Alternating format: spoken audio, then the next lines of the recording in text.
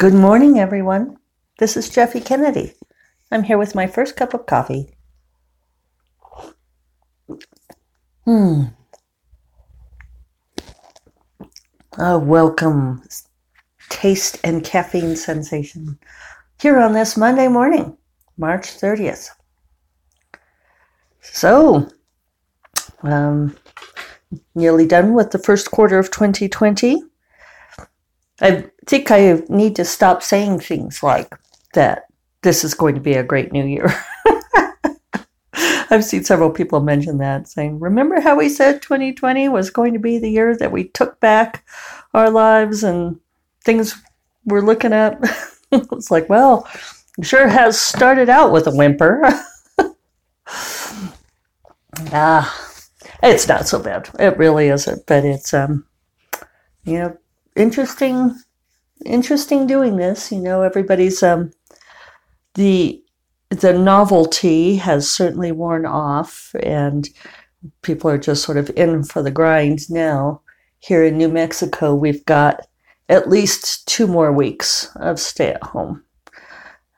April 10th is our date right now, and we'll see if that, I think everyone's just hoping it doesn't get extended, but we also are hoping that the COVID-19 doesn't get worse here. We're in one of the better places to be, so there's that.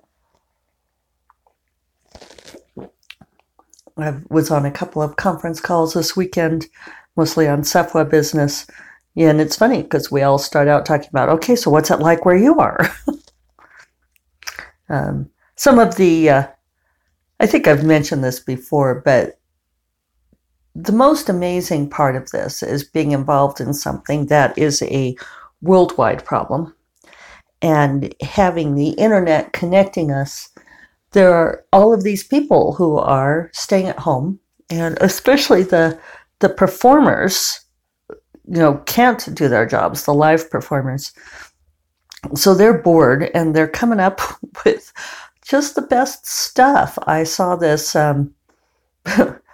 Jack Black doing this absurd dance in cowboy boots, tight shorts, way too tight shorts, Jack, and a cowboy hat, clearly in his backyard. And I think I've mentioned that, and if I haven't, I should have, that Jennifer Ehle has been quarantined in her London home. And for those of you who don't know Jennifer Ehle, she's a brilliant actress, and she was in Zero Dark 30. I thought she did an amazing job. But she also played Elizabeth Bennet in the BBC miniseries of Pride and Prejudice, opposite Colin Firth. And Jennifer Ehle has been doing live readings of Pride and Prejudice in her British accent.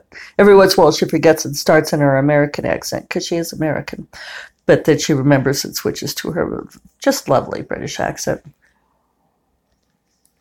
And she posts them daily to Instagram Live, and it is remarkable, especially because her pets, Violet the dog, often comes and licks Jennifer's face as she's reading, and Jennifer pauses occasionally over words she doesn't know. And these are things that you don't normally get from more polished media. Chris Mann, whose name I kind of recognize, maybe he's an up-and-coming actor, but he did a parody of Adele's Hello, and with himself inside his house saying hello from the inside. I'll put links to all of these things. Jennifer started out doing them on Instagram Live, and then she started putting them on Instagram TV, but I understand that you can get the early chapters like on Facebook or YouTube. Somebody captured them, because, Instagram Live doesn't, only lasts like 24 hours. I saw them from the beginning, so I was very fortunate that way, because I saw somebody tweet about it. That's when you know that you're in the right tribe, when you catch a tweet from someone who points you to the thing that is exactly your jam. But anyway, Chris Mann's video is just fantastic too, and funny.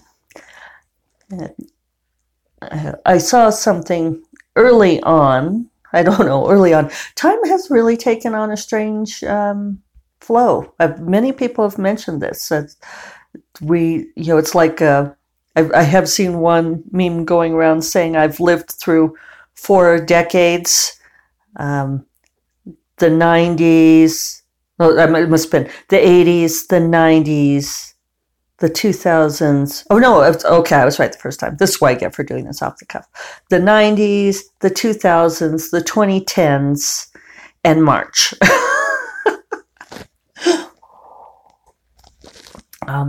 David commented that he's forgetting what day it is, which I think is funny because he should know by my schedule. I'm still keeping to my usual schedule. But, I have been working from home for a really long time now. I've been working from home for, more than 10 years, probably something like 15 years. For my old day job for environmental consulting and then as a writer. And I have long since adopted a very regular schedule, defining my weekdays from my weekends and my work time from my leisure time. And I know that's not true for everybody. But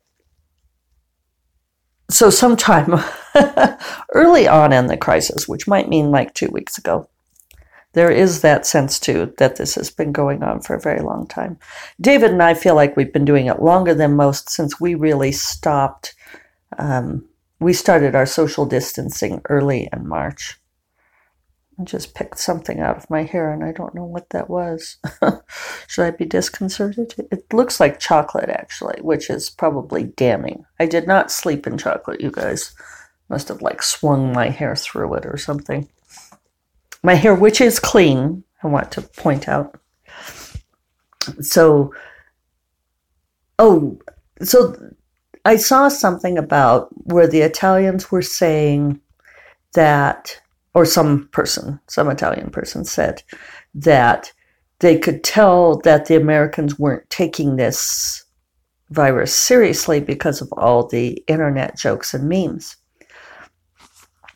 And it struck me then and made me think right away of something that David's dad would always say. And David's dad was in World War II, serving on one of the ships in the South Pacific. And he had grown up at an orphanage in Nebraska, and so he went and joined the Marines when he was 16. Did that whole lie about his age thing. That was very easy to do that, apparently. But he had said that one thing about meeting people from other parts of the world during World War II was that they had said that they could always tell who the Americans were because the Americans were always laughing and smiling and making jokes. And I think that was the first thing I thought of when I saw that thing from the Italian. It's like, well, yes, we certainly have people who are not taking this seriously, who are crying hoax. Even more terrible, there was a think piece on how if pastors or religious leaders refuse to continue to not open their churches, then they run the risk as being seen as prioritizing temporal earthly life over eternal life. It's like, okay, let's just not even go down that path, people. Yeah, my mind's starting to go down that path, and I'm reeling it back. I don't even want to start in on that rant. But I've totally lost my train of thought. Sorry, you guys. I feel so much better watching Jennifer Ely get distracted and stumbled. It's like, oh, it's not just me. It's me and Jennifer Ely. Well, so anyway, I think that that's a significant thing about Americans is that we do make fun of everything. We make jokes about stuff, and usually the grimmer it is, the more we laugh about it. And it's definitely a kind of venting. I'm not sure, why that is. If it's because like a lot of the people who ended up in the U.S. were the people who had the optimism and, kind of the ability to give the big middle finger to dire circumstances and go through great trials to get to a better place. It makes me think, though, about some of the stuff I've read, how, like other countries import romance novels from America at tremendous amounts because their homegrown novelists are not good at writing romance because it's difficult for them to be that optimistic. It's a very interesting cultural thing. And then the final point to that is that when David and I were in Ireland and walking around Dublin with Assistant Corrine, who is from Netherlands, and we commented on how people didn't smile. We were both disconcerted by the fact that people didn't smile, and Corrine said, "Nobody in Europe smiles."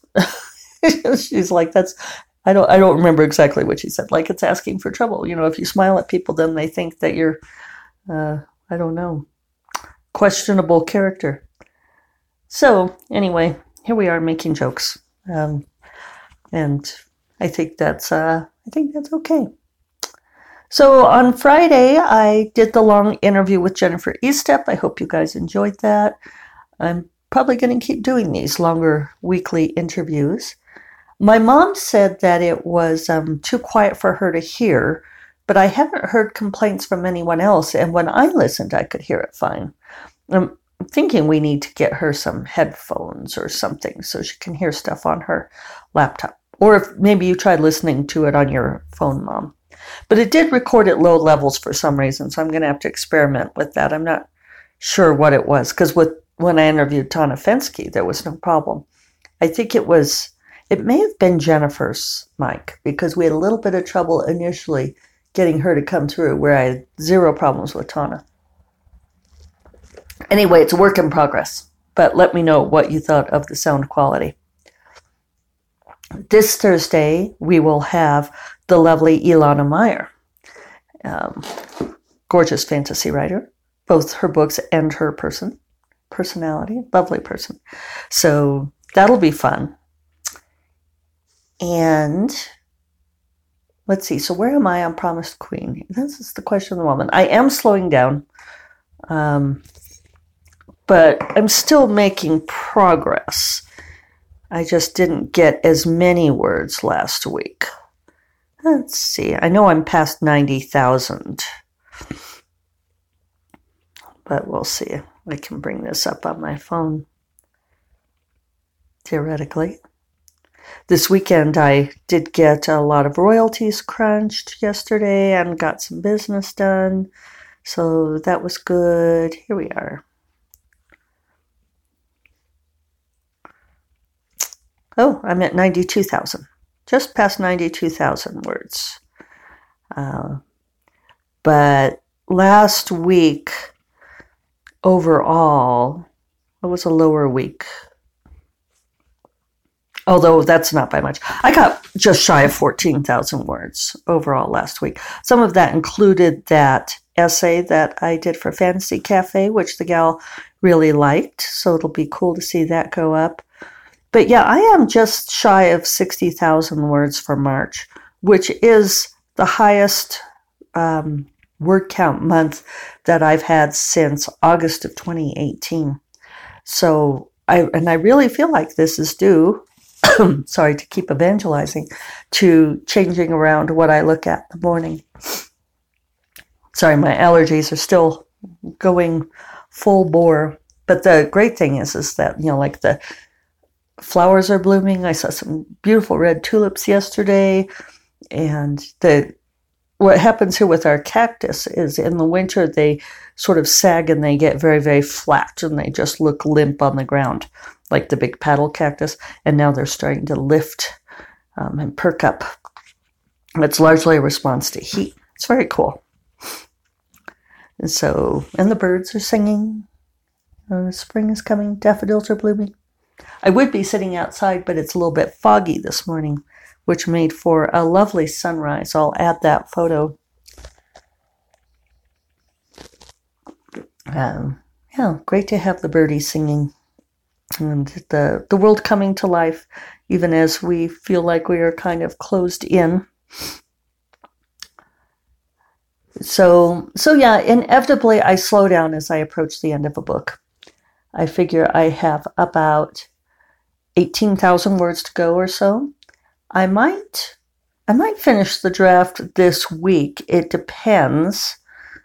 I mentioned this before, that I leave the ending kind of loose. I don't try to get the ending as tight as I would other parts of the book, because I know that I'm probably going to change a few things around when I go back and revise. So it's possible I'll finish the draft by the end of this week, because if I get 15,000 this week, that puts me around 107,000. Yeah. So it's just, right now I'm layering in a lot of reveals and discovering a lot of reveals. So it's at least, I guess, a bright side of the COVID-19 thing is that I have this whole week to write. In the before time, originally on Thursday, I was supposed to leave for the Jack Williamson lecture down in Portales, New Mexico. It was going to be very fun. I was going to ride down with Emily Ma and Rebecca Roanhorse. We were going to do a road trip down there. And then I was going to stay with my buddy Dorinda Jones. And then we were going to leave from there. David was going to come down and get me, and we were going to go on to Tucson and see my mom and stepdad Dave and the family. It's my nephew's birthday next week. And we're not doing any of those things. I guess I'll just stay home and finish my book. When people talk about, well, at least quarantine's good for staying in and being creative, this could be the thing that they're talking about. I've not worked on that dress, and I probably should get it out and work on it.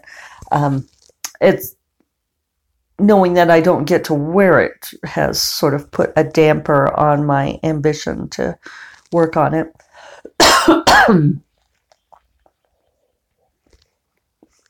But overall, my disappointments are minor compared to many people's and to what many people are struggling with. So I'm trying to keep it in perspective.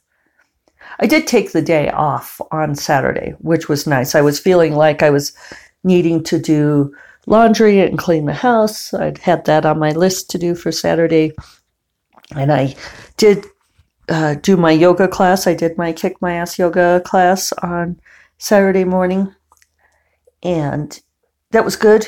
Not as kick my ass as usual, probably because I wasn't in the class and it's shorter and I was able to screw off more. Alas, my discipline. But it was still good to do it. And I thought, okay, well, when I was done with the yoga class, that I was going to, get the laundry sorted and start cleaning the house and do all those things. And I just decided, I didn't want to. So I just sat and read for a while, which was lovely. And then I said to David, I was feeling blue. I was feeling blue on Saturday and feeling like I needed some kind of treat. So we went and got takeout from Rio Chama, one of our favorite restaurants. I got the nachos from them. And I even bought some Red Stripe beer. I haven't drunk beer in a really long time. But I was jonesing for the Caribbean, really feeling like I wanted the beach. So we got and it was terrible weather. Just so cold and rainy. And it was like a real feel of, the feel never got above like 40 degrees all day Saturday. So we were socked in and dark. So we went and got the takeout. And it was funny because the parking lot there's this little Santa Fe, there's like difficult parking. And behind Rio Chama, there's this little lot that's a semi-secret lot. Not everybody knows it's there, but it's still largely full. I can usually find a place there, but sometimes not. But there's always cars in it. And it was empty. I mean, it's so funny to see everything be empty. But they brought out the food, and it was delicious. And so I ate nachos and drank beer, and we watched Thor Ragnarok.